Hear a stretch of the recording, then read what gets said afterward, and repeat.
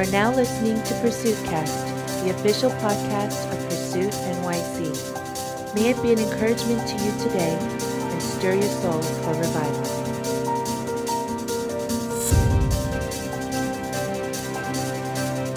How you guys doing? Good. A lot of faces here that are familiar, some that are new. But it's really an honor and privilege to be here tonight. Man, you guys are so wonderful. You know, I just as we were worshiping, just sense the affection of the Father.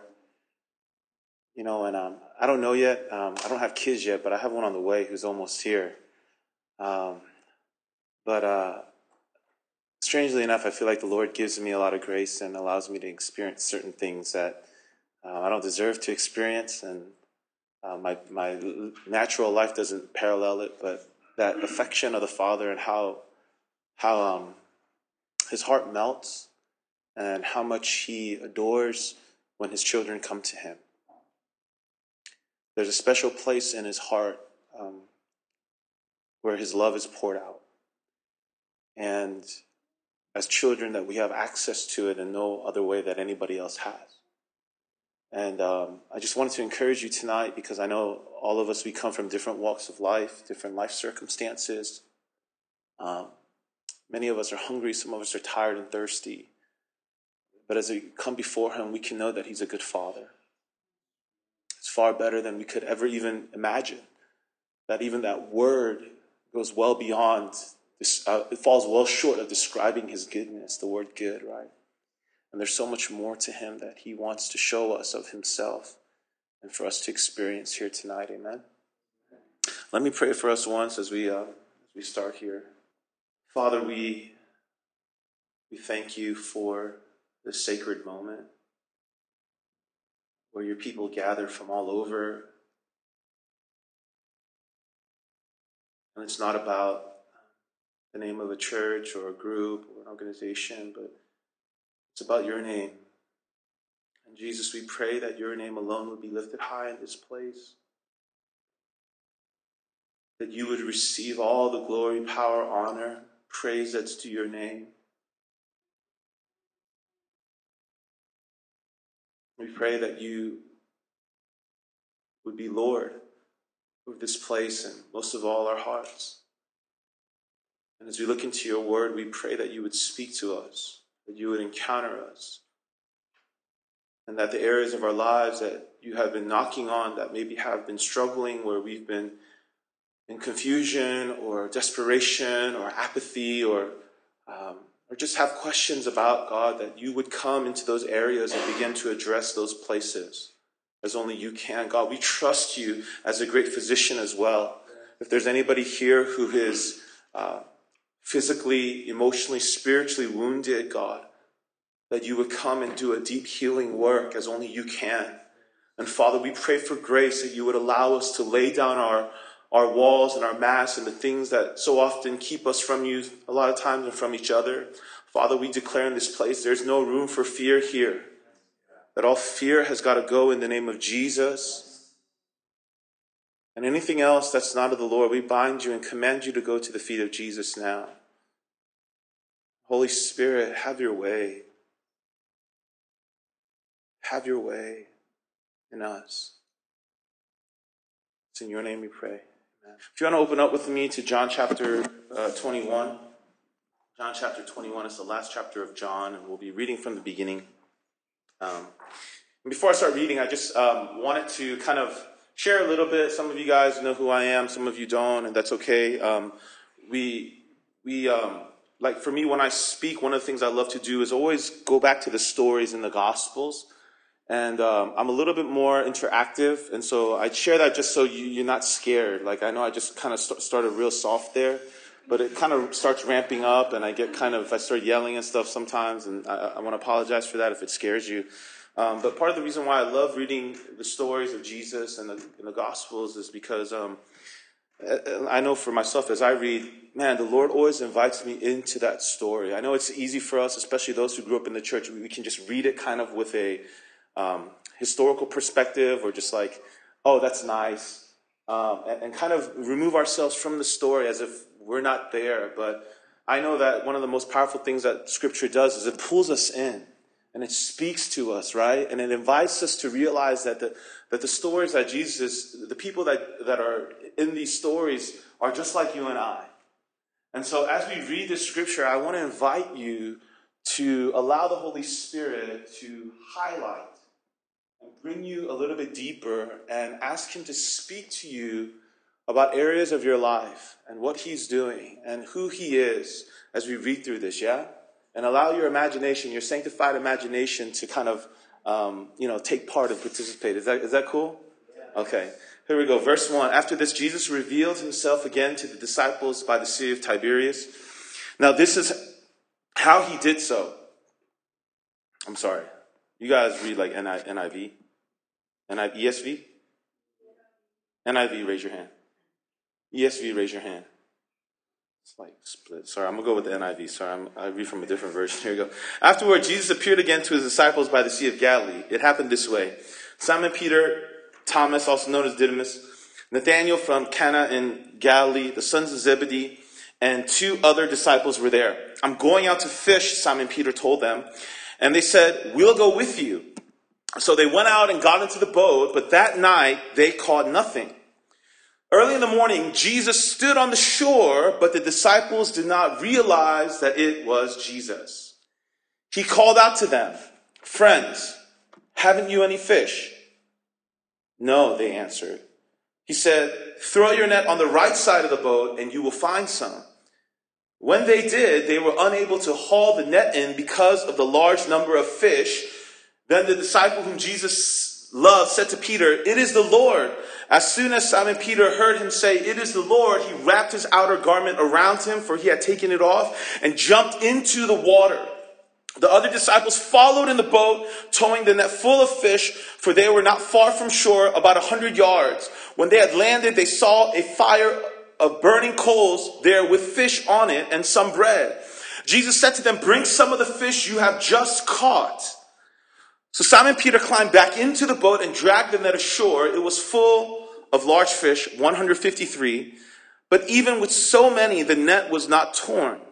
Jesus said to them, come and have breakfast. None of the disciples dared ask him, who are you? They knew it was the Lord. Jesus came, took the bread and gave it to them and did the same with the fish. Now, this was now the 3rd time Jesus appeared to his disciples after he was raised from the dead. Verse 15. When they had finished eating, Jesus said to Simon Peter, Simon, son of John, do you love me more than these? Yes, Lord, he said. You know that I love you. Jesus said, feed my lambs. Again, Jesus said, Simon, son of John, do you love me? He answered, yes, Lord. You know that I love you. Jesus said, take care of my sheep. The 3rd time he said to him, Simon, son of John, do you love me? Peter was hurt. Some translations say he was grieved, because Jesus asked him the 3rd time, do you love me? He said, Lord, you know all things. You know that I love you. Jesus said, feed my sheep. Very truly, I tell you, when you were younger, you dressed yourself and went where you wanted. But when you are old, you will stretch out your hands, and someone else will dress you and lead you where you do not want to go. Jesus said this to indicate the kind of death by which Peter would glorify God. Then he said to him, follow me. Verse 20. Peter turned and saw that the disciple whom Jesus loved was following them. This was the one who had leaned back against Jesus at the supper and had said, Lord, who is going to betray you? When Peter saw him, he asked, Lord, what about him? Jesus answered, if I want him to remain alive until I return, what is that to you? You must follow me. And we'll stop there. And all God's people said, amen, amen. So this part of the story, we have to understand here, Jesus has appeared to his disciples a few times already. And we find that a handful of disciples, led by Simon Peter, are fishing. And so I know for many of us, we've heard probably messages about this. And so this is not a new concept that I'm about to share with you, but it's interesting that for me, that these guys who walked with Jesus for 3 years, man, they saw all the miracles, right? They were intimate with him. It wasn't just like from afar. You know, they lived with him. They like broke bread together. They slept in the same room. Like they smelt his breath. Like, you know what I mean? Like it's like, you know, if they were sweating, I don't know if Jesus had body odor because he's like the son of man, son of God, right? But like they were like in the thick with him. It's like when you go on a mission trip with people for like 2 weeks or a few months and you come back and you have like this, you know what I'm talking about? A nearness that you don't with a lot of other people because you went through some stuff together. You know what I mean? And so they were with Jesus. They saw all these things. They had their understanding of who they thought he was blown. Like he calmed the storms and the waves, and he walked on water, and he cast out the demonic. He healed people. He raised people from the dead. Like they were all people who experienced this firsthand. On top of that, we find him here in this place where they are here, that they've seen Jesus already. He's raised from the dead. Okay, Jesus is not dead. He raised. Like they went to the tomb even. They saw he's not there. They saw all the linens and stuff. They were still there. And they saw all of this. And yet, even though they experienced all of these things, we find them doing what they used to do. And we know this because when we look at Scripture, you know, you understand because they were fishermen before Jesus found them, yeah? And so for them to go back to fishing when Jesus had called them to be fishers of men instead, it represents, man, that they'd gone back to their old way of life before Jesus.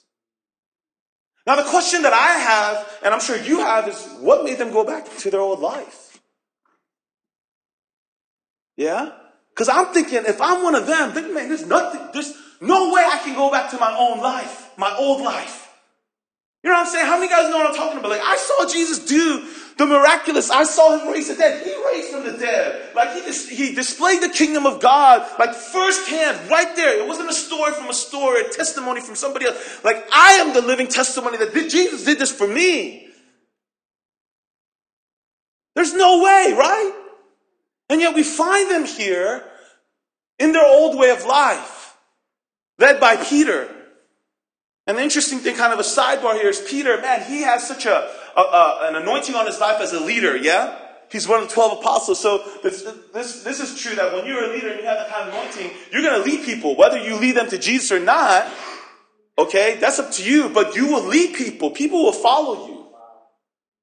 Okay? And so we see Peter here, he's with the other guys, and I'm wondering if they're all suffering from the same thing, or they have the same reason of why they're at this place where they're kind of back to their old way of life, okay? And so they're all with them, okay? And early in the morning, Jesus stands on the shore, okay? So early in the morning, the reason why that's important, because it means all night the fishermen have been fishing. They've been fishing all night, right? And Jesus stands on the shore. They didn't realize it was him, whether it was because he was too far away, it was still kind of like, still kind of dark, or maybe they're just tired, when you're tired, sometimes you just don't recognize people as well. At least for me, I don't know if it's because I'm getting older, like my eyes don't focus as clearly, when I'm tired. But they don't realize it's him. He's standing on the shore. He calls out to them, and he says, "Friends, haven't you any fish?" I wonder if Jesus knew. I have these questions sometimes when I read Scripture. Did he know? Did he kind of do one of those things where he's like, I know they don't have fish. Do you have any fish? Right? To kind of get to something here. I don't know, but he says, do you have any fish? And they're like, no. No. And he says something very kind of common sense. Kind of like, duh. Right? If you're a fisherman. And he says, throw your net on the right side of the boat and you will find some.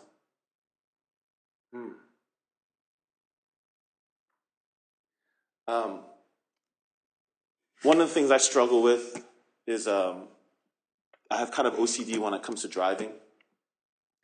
My wife can attest to this. I am, especially with her, I am the ultimate backseat driver. Part of it is there's things that the Lord is definitely working out in me. The other part is if I'm honest, the fleshly side of me just thinks I'm a better driver than everybody else. So I'm the guy, when someone comes into my lane and doesn't click the signal, I'm like, why do you have the signal if you're not going to use it? Right? You're breaking a law. And then when someone starts tailgating you real close, I'm like, I understand it's New York, New Jersey, right? Everyone has somewhere to go, right? I'm just like, why are you, do you have to drive that close for that long, and so there's a certain understanding of how I think people should drive, okay? And, a lot of times my wife, she's from New York, she's from Queens. Any Queens people in the house? Bayside, yeah. And so I don't know about that. I don't know about you guys, but I realized that people from New York, you drive a lot more different than people from anywhere else. Okay, and like she didn't know this, but she would be tailgating. At least my understanding of tailgating, right? And I'm like, when we were first dating, I was like, I didn't say anything, but it bothered me. I didn't feel safe, I put the seatbelt on. I didn't feel safe. I'm like, why is she tailgating this guy, But like when you just meet somebody and you're dating, like you don't want to talk about that kind of stuff, right? Like, you don't want to go there, right? And I'm just like, man, And so later as time went on, I was like, hey, are you mad? You have a lot of stress in your life? Like, what's going on right now? Like, why are you driving so close to this other car? She's like, no, I'm not. Right? I'm like, no, yes, you are. She's like, no, I'm not tailgating. And in my mind, I'm like, is she like playing games with me? Like what's really, is she really, really mad that she's like now just like defensive? Like, what's going on? I realized like in her mind, she really was like, I'm not driving close to the car. In my mind, I'm like, oh my gosh, like, anybody do this? Like, when they get to you don't have to brake, but you just brake. The car, like, slow down, right? Like, you hold on to things, slow down, right? And I didn't know this, and so, it's interesting because, like, a lot of times we get into fights because I become too much, and I thank God for my wife because she's so patient with me, and a lot of times when we're on long trips, she's like, just go to sleep. Go to sleep, okay? And I'd be like, I'll wake up because, like, I always want to be a good co-pilot and say, are you okay? Are you okay? Yeah, you want to, go to the bathroom? We can pull over, even though I'm not driving, right? She's like, just go to sleep, right? And so this happens a lot of times. And as I'm reading this, the thing that really gets me is when I'm driving, right? And then someone tries to give me advice, I'm like, man, you don't know who I am? I'm like, I don't say this, okay? And maybe some of you guys feel like this too. When someone tries to tell you what to do when you know what you're doing, like I've been doing this for a long time. I've been driving for a long time, okay? I've only ever been in one accident in my life. It wasn't my fault, okay? Never got a speeding ticket in my life in my own car, in my friend's car. Not my fault, because he has a car that's a cop magnet. Not my fault. You know who I am, man. I'm a great driver. I'm one of the top 10 drivers in the history of the world. So don't tell me how to drive. And I'm wondering, man, these guys are seasoned fishermen, okay? It might have been a minute because they've been like 3 years removed, right? But like you try it a few times, it comes back to you real quick, and they haven't caught any fish. And so, man, you're upset. You're tired. There's nothing there for all your hard work. And this man is standing on the shore. Of course, they don't know it's Jesus. It's the backseat fisherman, right? Hey, you catch any fish? Oh, man, who is this guy? No, we didn't catch any fish. Oh, throw your net on the right side of the boat.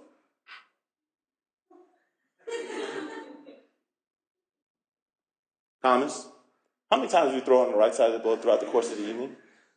I don't know. I think it's like 40 times, something like that. Yeah, there's no fish there. Right? And I'm getting upset if I'm one of the disciples. Like, who is this guy telling me to do something that I've already tried so many different times throughout the course of the night? There's no fish there. But you know what? How many times does someone shout from the shoreline to tell us how to fish that we're in the ocean right now? Let's just do it, okay? At least he'll stop talking. You know what I'm talking about? So throw the fish just throw it. They probably didn't even, if it's like me, we don't really throw it. We just kind of like just let it down. Like, whatever, stupid. Right? Like, that's how I feel, right? And when they do this, there's so many fish, and suddenly something happens. Because as we look at this, we realize, man, Jesus is doing something amazing as he's reaching out and he's speaking to his disciples that are caught in their old way of life, that have gone back. He brings them back to a memory. When and how was the first time that he met them? It was while they were fishing. Yeah, and he's basically the same exact story. And suddenly, it's one of the guys, they realize it's the Lord. This is John. It is the Lord. And then Simon Peter hears him. He's like, oh, it's not because they took off, anything that would hinder, because they're at work. You know what I'm saying? They're at work. they don't want anything to get in the way as they're pulling these lines up and catching the fish, or even though they don't have anything. But so I don't know how this makes sense, because for me, if I jumped in the water, I was like, man, if I just have my boxers on, that's probably the easiest way to swim. I don't want to put like my robe or whatever, jacket, because it weighs you down, right? Because you want to get there as fast as you. But he puts it all on and he jumps in the water and he starts going to Jesus. He gets there, he lands there, and there's already a fire of burning coals, and there's some fish on it and some bread. And Jesus says, bring some of the fish you have just caught. They bring it. There's 153. And he says, come and have breakfast. And at that point, none of the disciples are going to dare ask him, who are you? Why? Because they know. They're reminded of their history with God, with Jesus. They're reminded when he first called them. And I'm wondering what they're feeling and what's going on inside of them in this moment. It's like kind of deja vu, but it's not, and because it really happened. And they're in this place, and what's going on in their hearts? And if I'm going to ask you a question, if you're there in the disciples' shoes, what's going on in your heart? What are you feeling? What are you sensing? Think about it for a moment. Man, you were with Jesus. You rolled with him. All the stuff that you experienced everything. You know this guy, yeah. He dies on a cross. Everyone flees. You leave him hanging. And after even seeing him, he rises again from the dead. You've gone back to your old way of life. And yet here he is on the shore calling out to you again like he did the first time. And now you make your way to the shore, and he's got a fire going with food on it. And his first words are, come and have breakfast. What are you feeling? What's going on inside of you?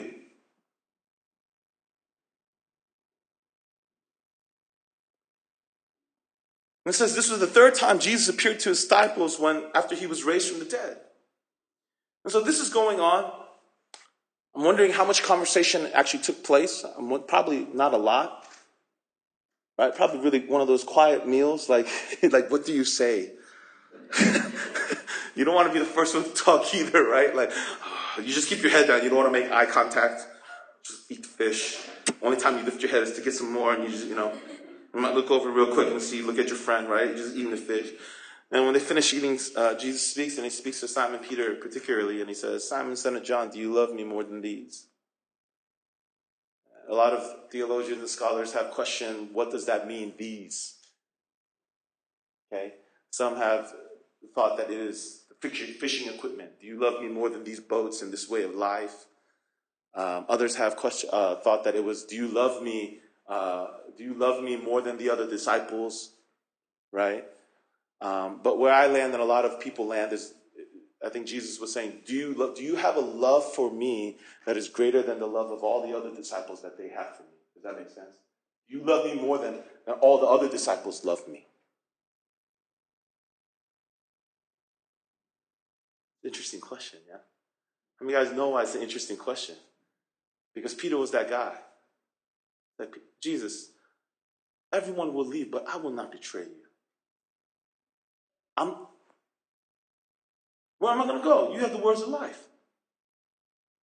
I got your back, Jesus. Let's do this. And yet, when it counted most, he wasn't there. He denies Jesus 3 times.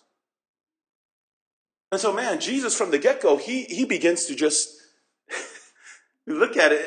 It's really uncomfortable. Like, if I'm one of the other disciples, I'm sitting there and like,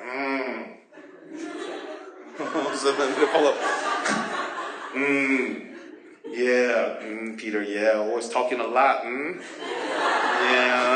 yeah, like, I don't know if you're one of those friends, good question, Jesus, yes.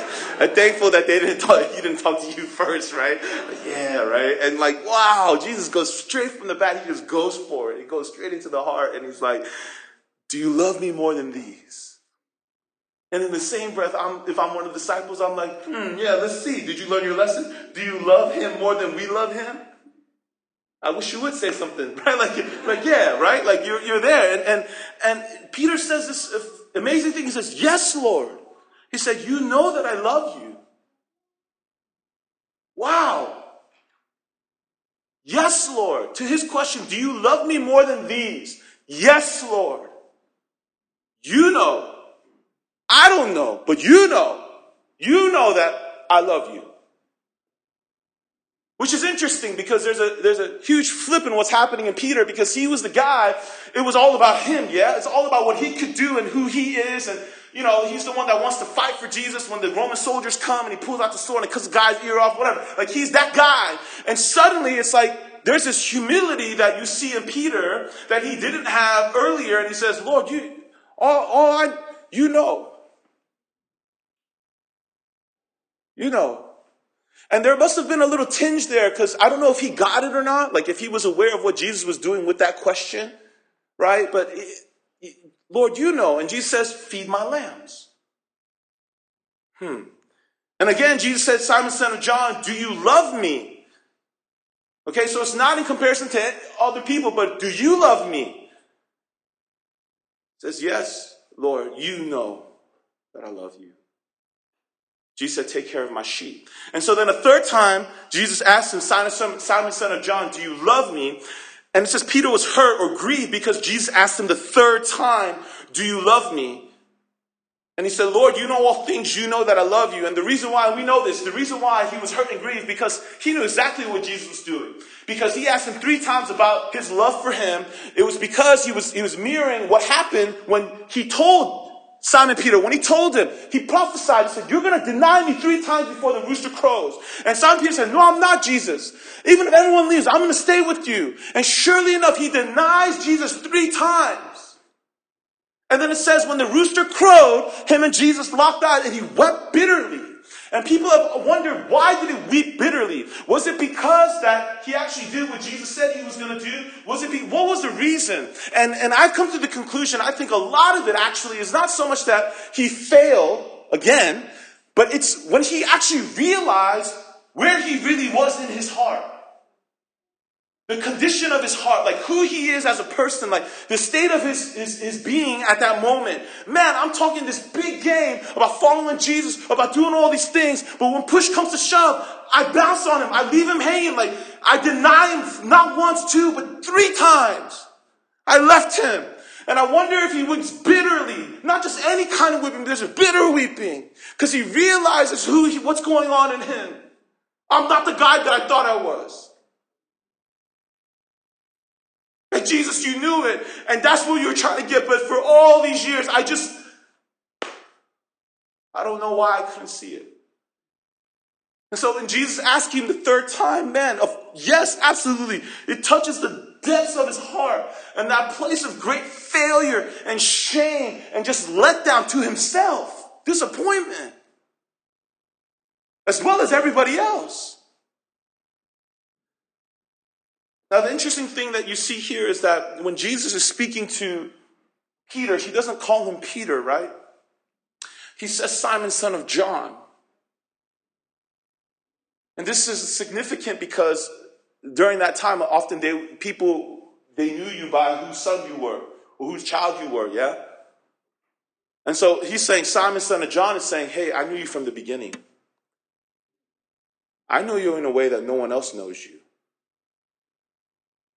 Simon, son of John.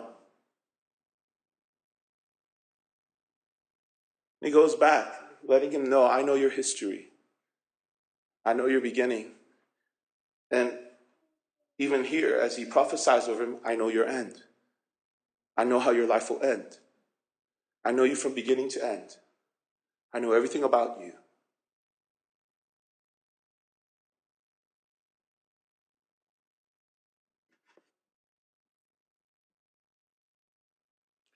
Prophesies over him how he's going to die, and he says, come follow me. Toward the end of this passage, Peter turns and sees that disciples whom, this is John.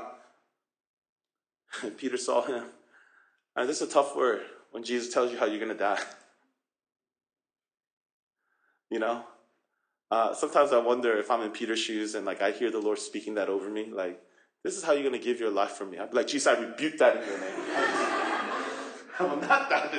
I will not die. I will live, right? Like, forget this. No. Like, eternal life. I'm going to be like, Elijah, and, I'm going to just chariots of fire, and, like, I'm just going to be taken out. I don't want to die. No. I don't know if I can handle that, and like, that's a tough word. That's a tough thing coming from the Lord himself. And so, can you imagine what he's feeling? Wow. And then, just like many of us, I know for me, this is what I do. I look across, like, I see John. You're not John, sorry, but Jesus, but what about this guy? You ever do that? You're following God, and he leads you to a place that this is not what you planned. This is not what you had in mind. This is not how you thought it would turn out. And he kind of shatters your romantic idea of following Jesus. He shows you, man, what it takes and the cost and what it means to die to yourself and the things you have to face. And you're like, whoa. And then you look at somebody else, and their life looks so much easier. And you go, what about that guy? What about that girl? What about her? Why is her life like that, Jesus? And you start complaining. Why can't my life? Lord, you know me. I've been following you for a long time. She just started. And why am I? And then, Jesus. Right? And you get to that place. And this is what's happening with Peter. And Jesus says something so very simple but profound. And it says, if I wanted to remain alive until I return, what is that to you? Ooh. So it's basically saying, so what? You follow me. Why are you worried about him? Why are you worried about his life? Why are you worried about her? What's going on over there? What's going on between you and me? And he brings it right in center again, and he aligns Peter straight, just looking at him again. Don't worry about all this other stuff. Look at me, right? And so as we read through this is what as I was praying and I was preparing for tonight, I felt like this is what the Lord was really highlighting.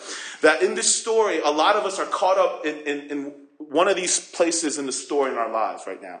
And so there are some of us, man, we've been following Jesus a long time. Something happened. Either we made a huge mistake, we fell, okay, or someone did something to us. Something happened to us. You went through something very difficult. That was disappointing, that was painful, that was hurtful. You felt victimized. Whatever it is, you went through something, and now you, just like the disciples, are caught up back into your old way of life. If I were to ask you, is God real? You would say yes. Can God heal? Yes. Like, can you testify of the things that he's done in your life, who he is to you? You could say that, yes, and you would say it with a conviction in your life. But when you look at your life, for some reason, there's something there that is now, and you're over here, and you're back in this boat doing what you used to do, and pretty much you're spinning in circles because you're fruitless. And this is what the life without God looks like. You are fruitless. And what I mean by fruitless, it doesn't necessarily mean that you're not gonna have money or fame or prestige. I'm talking about the things that actually matter spiritually. There is no fruit. There is no life change. There is no impact from your life to other people that is lasting longer than yourself. It's fruitless. And there are some of us that are stuck here.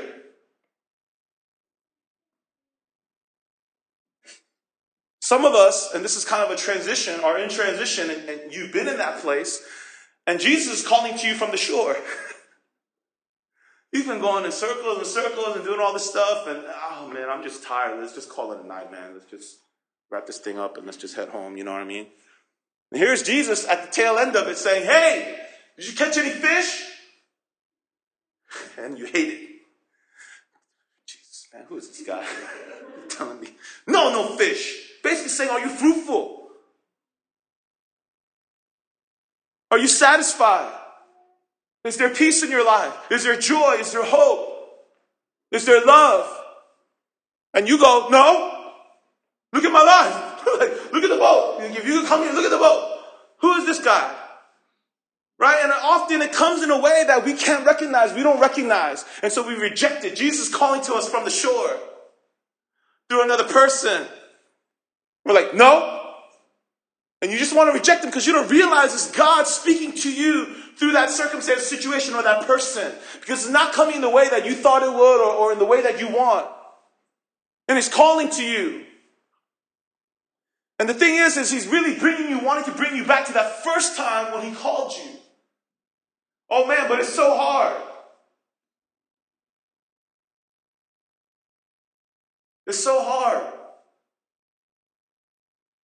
Sometimes it's so hard to go back and remember the first love.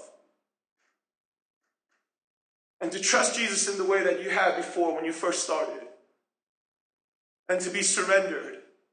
There's a lot of things that get in the way. There's a lot of things that happen to us in our lives. A lot of things the mistakes that we make and things that people do to us. It gets in the way. It leaves us jaded. It leaves us bitter. It leaves us resentful. Half the time we don't even know that's what's going on in our hearts. And it just kind of adds up because we haven't addressed it. Because it's too painful. And we just kind of slide it under the rug. And it adds up and we finally get to this place where we're just completely, we don't even realize it, but we don't believe. Like theoretically in our minds we do, but in our lives we're not following Jesus. And it's hard. But here is Jesus calling to you, reminding you of when he first called you. Reminding you of salvation, reminding you of his mercy and his faithfulness and his love and his forgiveness, reminding you, trying to bring you back to that first place, that first love with him.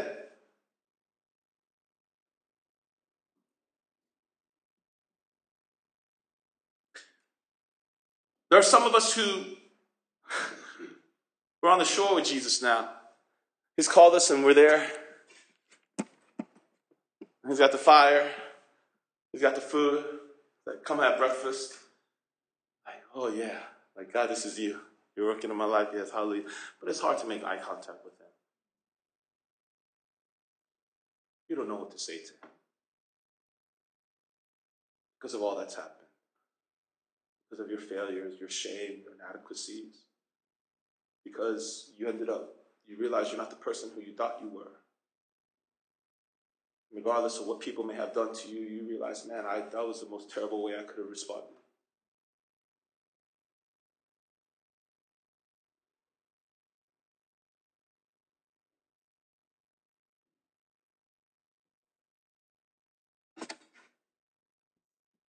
And Jesus, as he's talking to Peter, like he's talking to Peter, he's talking to us. He's reminding us, and he's saying, Simon, son of John, okay, I know you.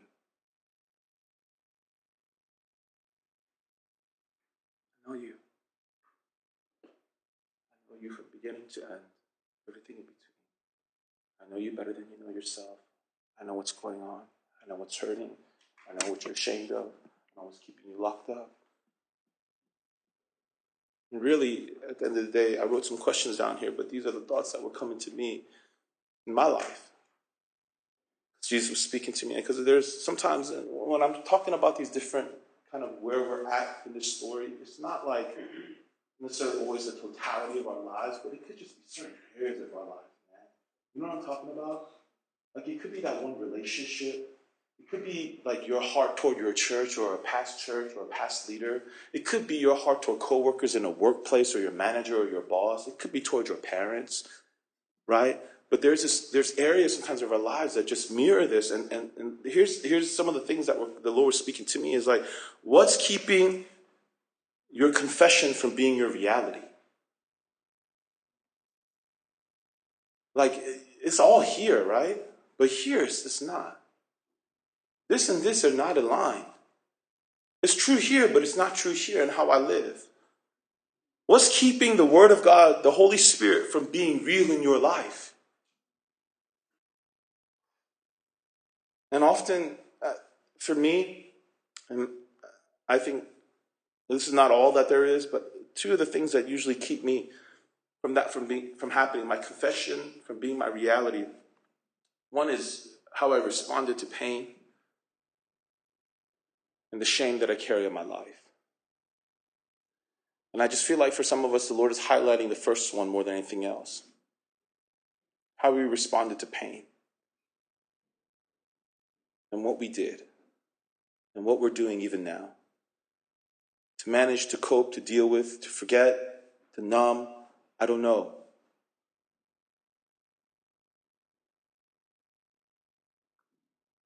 Just like he's talking to Peter, he's addressing the condition of our heart.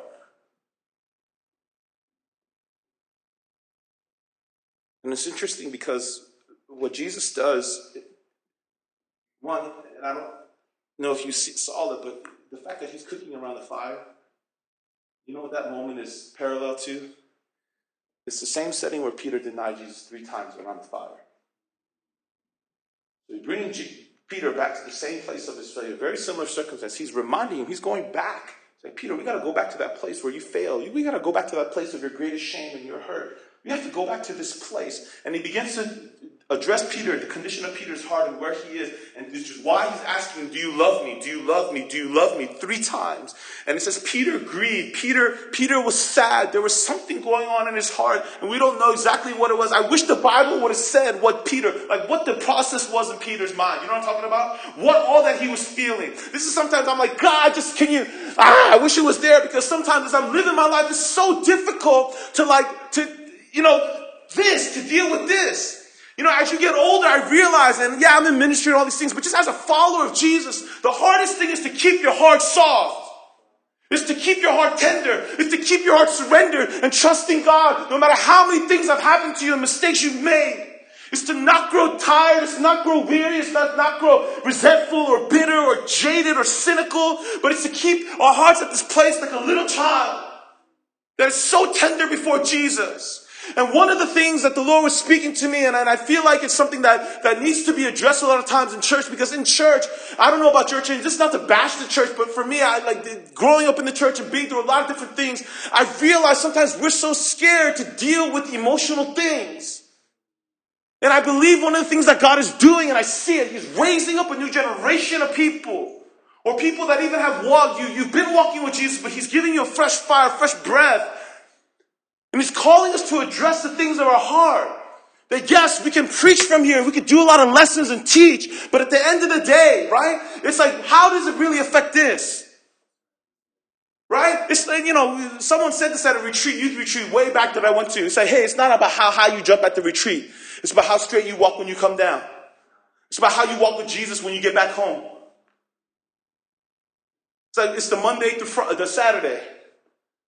And when no one else is around, and when something happens to you,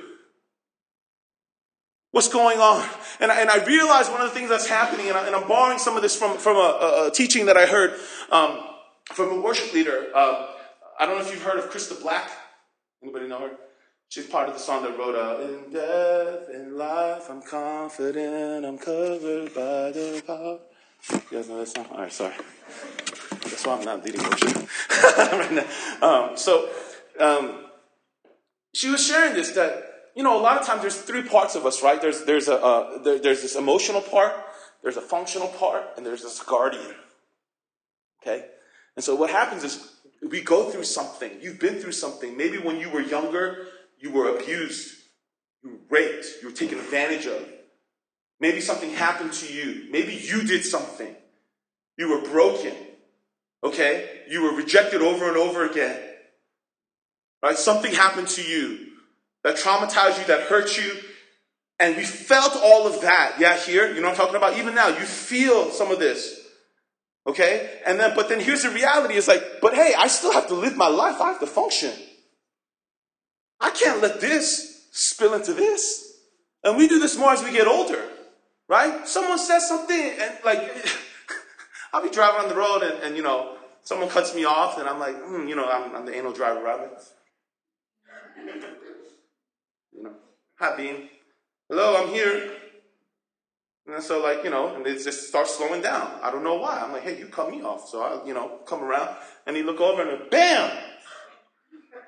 He gives me a high with the finger, right? And I look over, and I'm like, whew.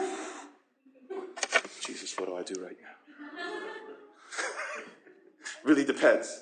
I like to say every time I say, God bless you in Jesus' name. And I just keep going on my way. A lot of times I don't do that. Sometimes, most of the time, I'm in between. I don't give them the salute back, but in my heart, I did. Lucky you're in that car right now. I'm in this place, but I'm like, hey, I still got to go there. And sometimes I get caught up for 5 minutes, 10 minutes even. I'm driving. I'm like, right? And in the background, Lord, I come to you. worship music is playing.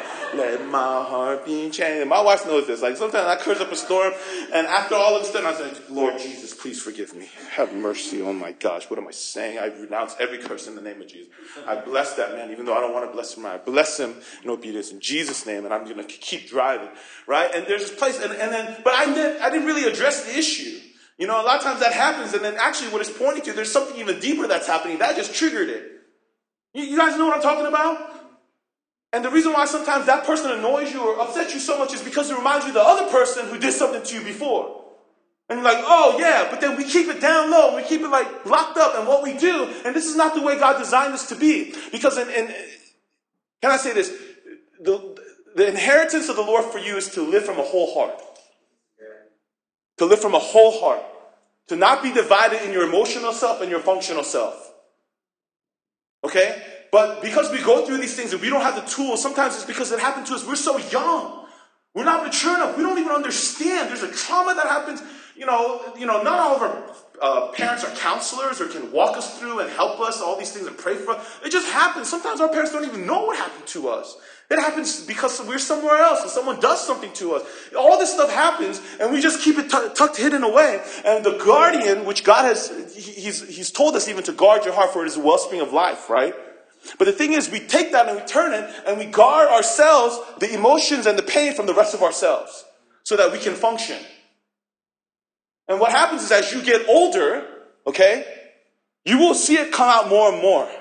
Is anybody married here? Or older, you just been through enough life, like you live with a lot of roommates and you're just like, yeah, like you understand when I said Peter realized he's not who he thought he was. You're like, that's me.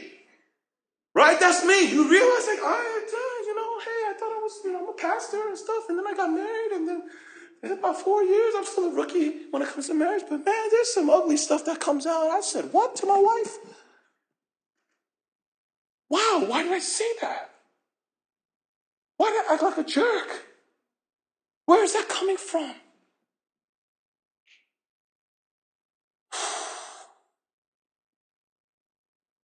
But then I come here and I go, hey, I'm Pastor Sam. I do the thing here and yeah. Go home and something. As you get older, it's going to come out more and more. And the only way that we can be more whole is in this place, is to, when Jesus begins to address the pain, you must let him address the pain. You must let him in. You must invite him in. You must run to him. And sometimes it happens in a moment. Sometimes it doesn't happen. Like it happens like through the years, right? In stages. But you must. And there's this trend that's happening. I think it's awesome. There's a rise in counseling. There's a rise in even attention to mental health. Because people are realizing this now. And realizing the culture. And even in the church, I pray that there will be many counselors who arise, who follow Jesus and don't just give a solution, a man-made solution, but the solution of the gospel of Jesus Christ and what that looks like fleshed out and how Jesus brings healing. And how the community and the body of believers, God uses and works through the community to bring healing to each of us. And it's like what the guardian is supposed to do is when things are trying to come and penetrate our lives that are contrary to what the scripture says and who Jesus is, that it will guard from that. It's not there to guard necessarily the pain, from the functional self, the emotional self from the functional self. But it's when the pain comes, how do we respond to it? What do we do with it? And so for many of us, we're in this place right now, man. Some of us, we've been in this place for a while. Jesus is coming and he's addressing that place. And he's really getting to it. He's like, Simon, son of John, do you love me? Do you love me?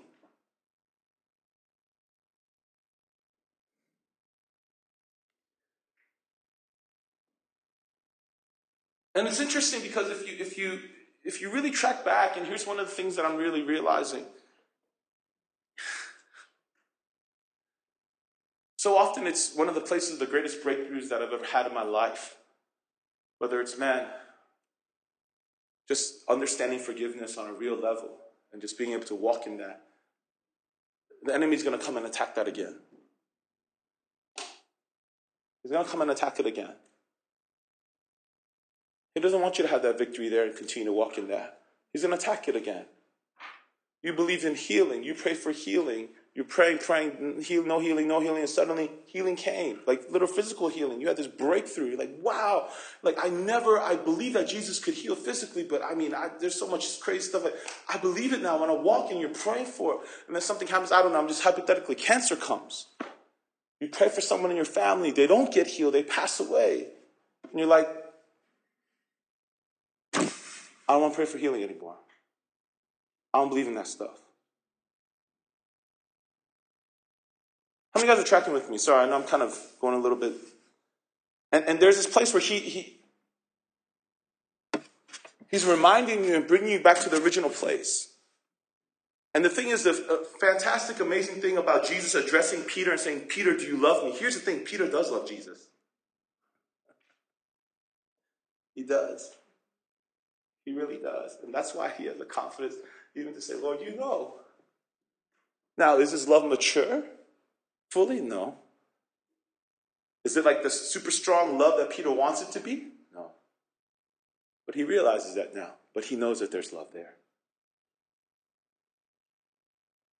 Come on. And in that moment, God is even calling and pulling that love out of him. You love me, Peter? Heal that. Restore. Let's do that. And some of us are in this last place.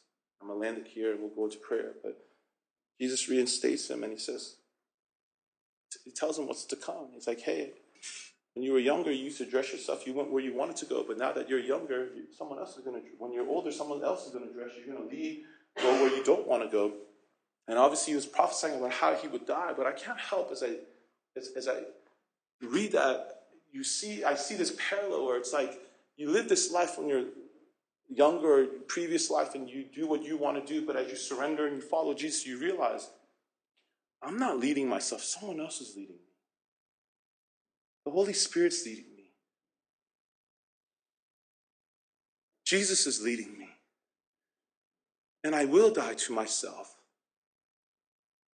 I will be led by him. And this is what is going to bring honor and glory to Jesus.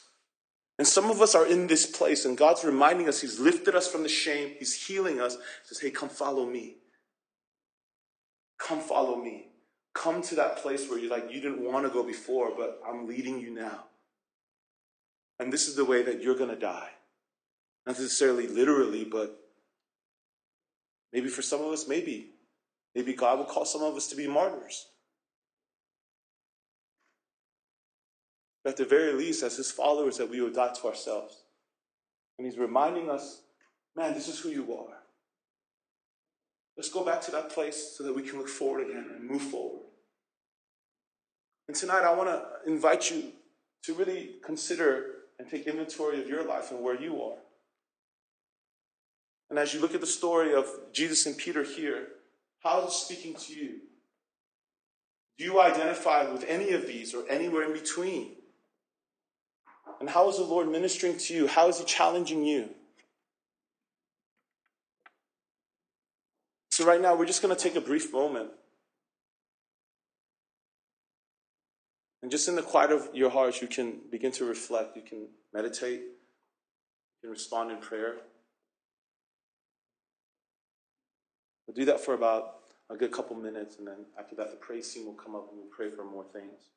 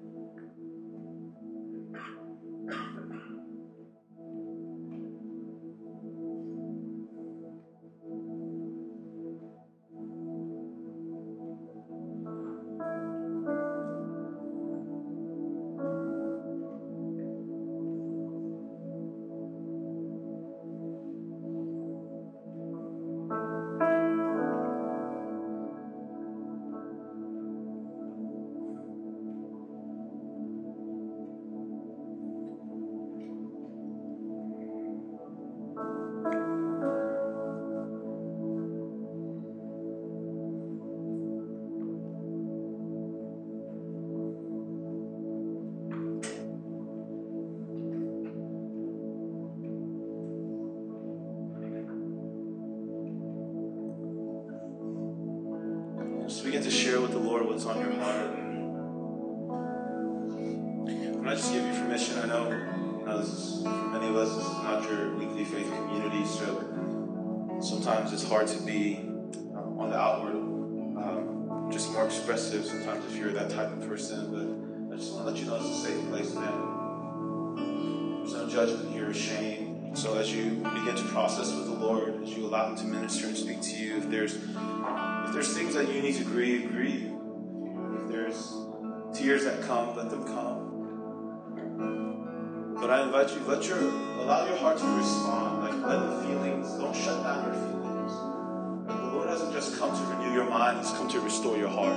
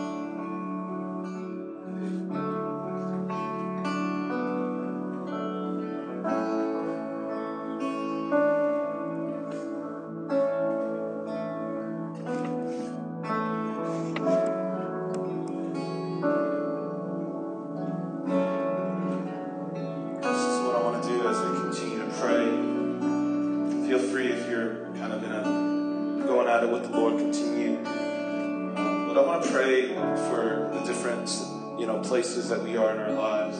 The first, area that I want to pray for is this place. Like, if you, as we were reading scripture, if you felt like the disciples, you're like, yeah, I want to back to my old way of life. And it might not be like the entirety of your life, but like there is a certain area of your life the Lord is highlighting right now. And because of whatever's happened, your failure or someone else did something, disappointment, shame, pain, you just went back to your old way of life.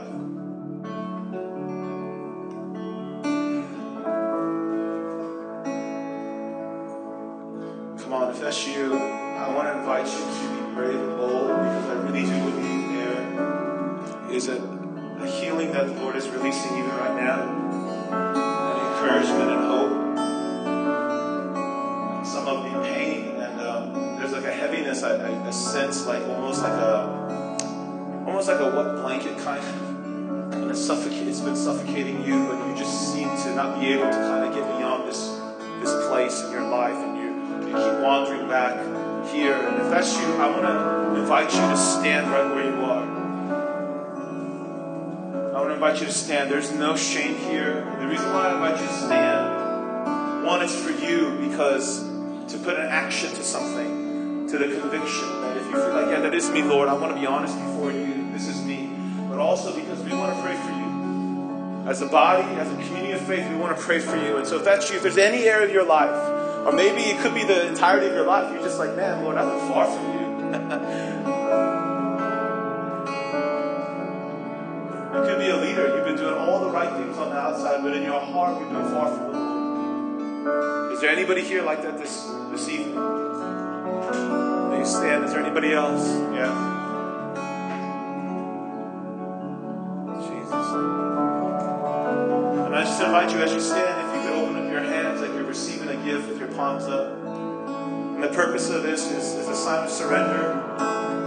It's a sign of Jesus. Here I am. I desire for you to meet me. It represents openness of heart.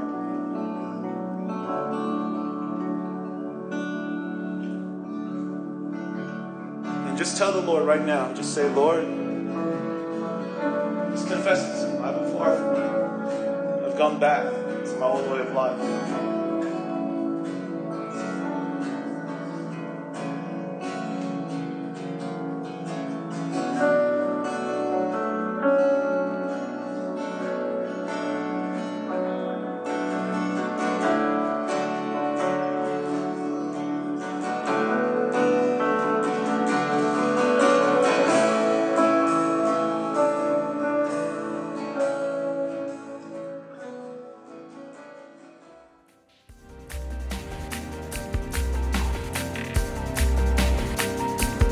Thank you for listening to PursuitCast.